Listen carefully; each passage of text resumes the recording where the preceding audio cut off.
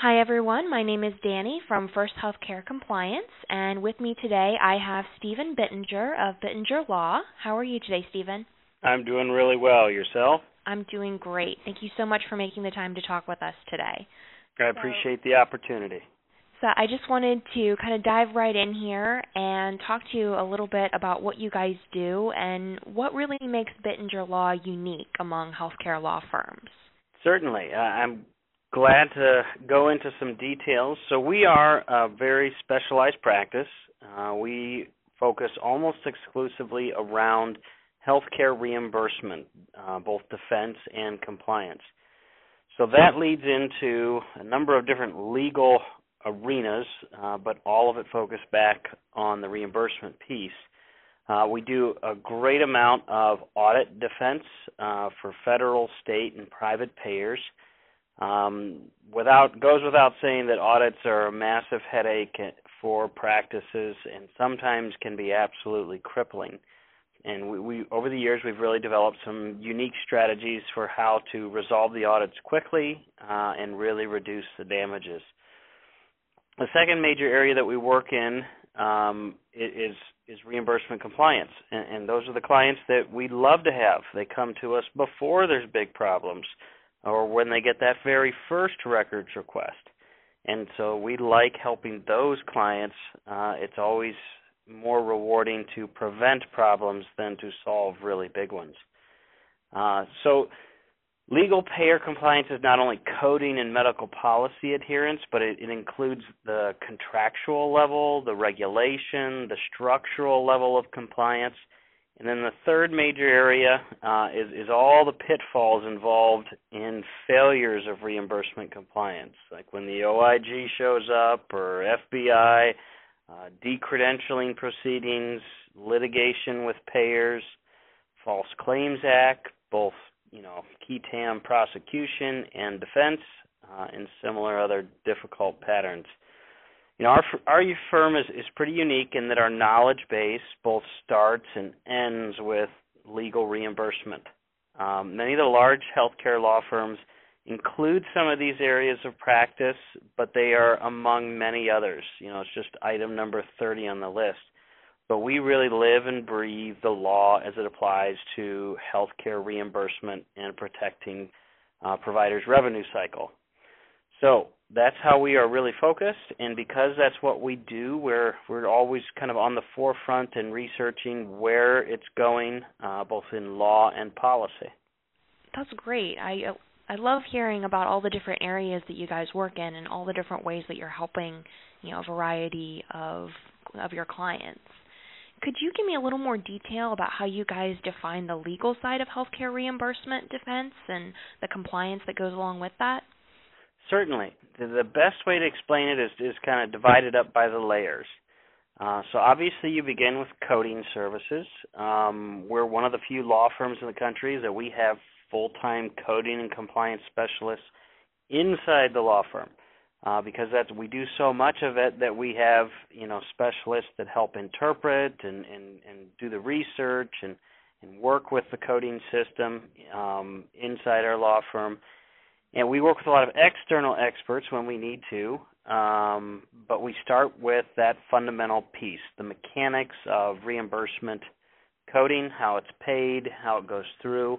And the second one is the legal construct over with the payer, all right? So we got to look at the rules for coding, all right, versus the legal grounds with the payer contract, all right? So for private payers, that's your participating contract, the incorporated payer manual, and medical policies, and how all of those fit together on top of the coding regulations.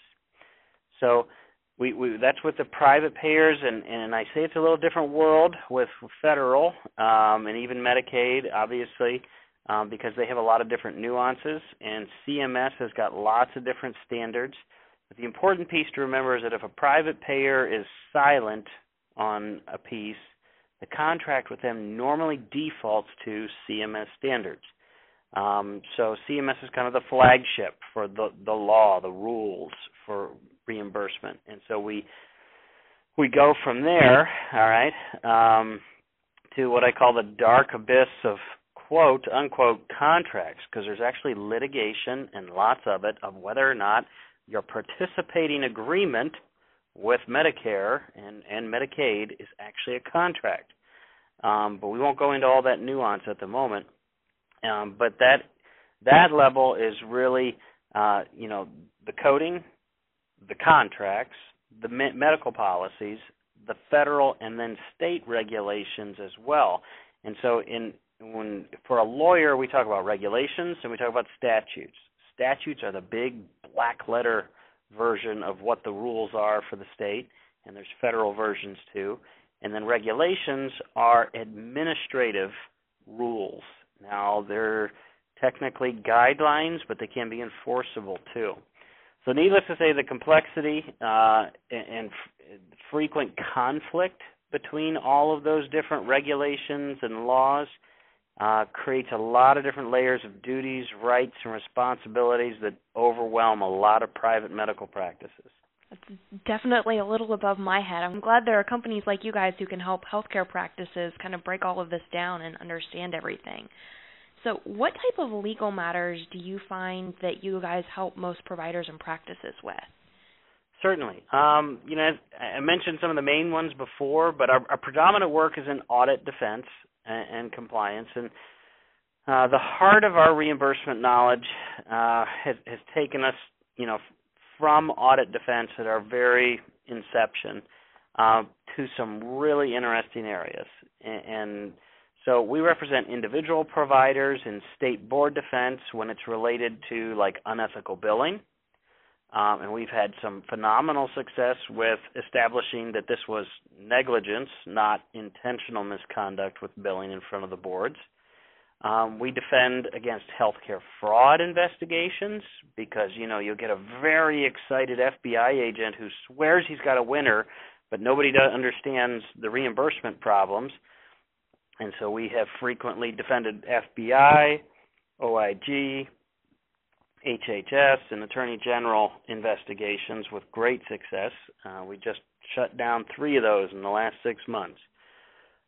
We have both defended against and prosecuted false claims cases. These are the whistleblower cases. What we don't do is white-collar criminal defense.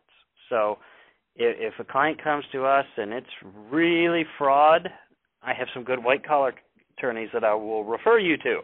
But that's like 5% of the time. Vast majority of the time, it's providers who innocently but negligently got into a mess.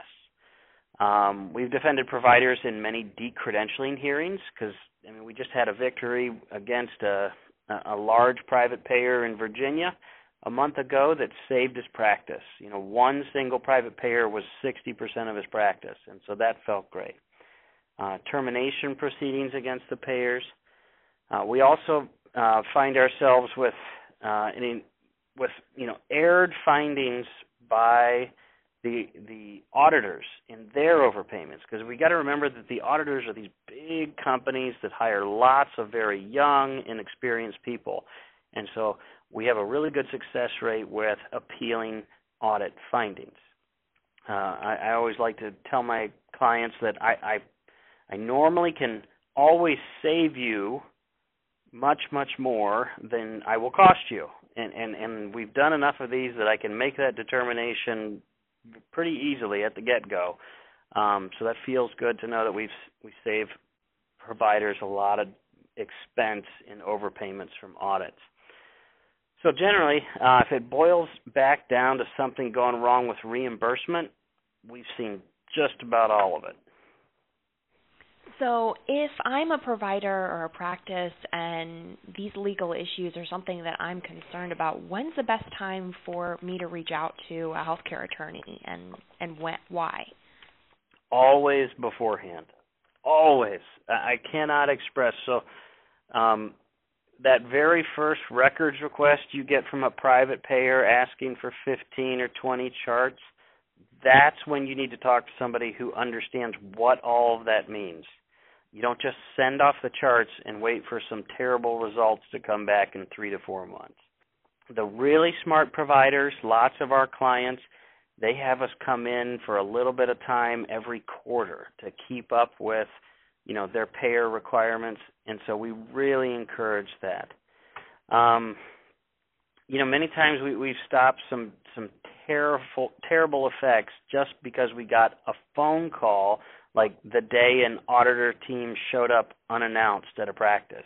So a lot of the quote-unquote fraud auditors for Medicare like to pretend they're the FBI and come in with letters of authority and demanding to talk to people and demanding records.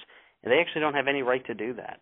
So a phone call to us can stop that in its tracks and prevent a lot of issues. So knowing the right people at the right time before the problems are really big is key.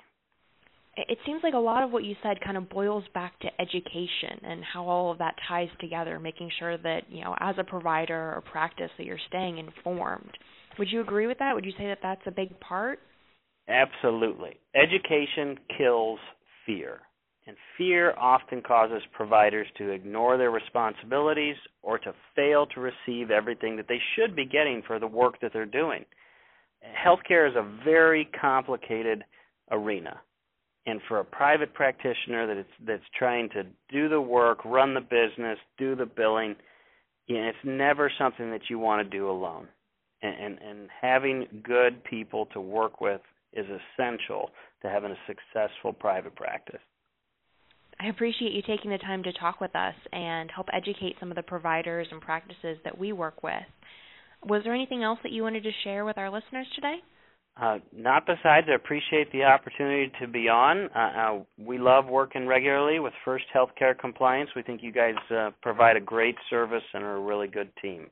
Well, thank you. We could say the same thing about you guys. So, again, thank you so much for talking with me, and have a great rest of your day. All right. Thank you very much.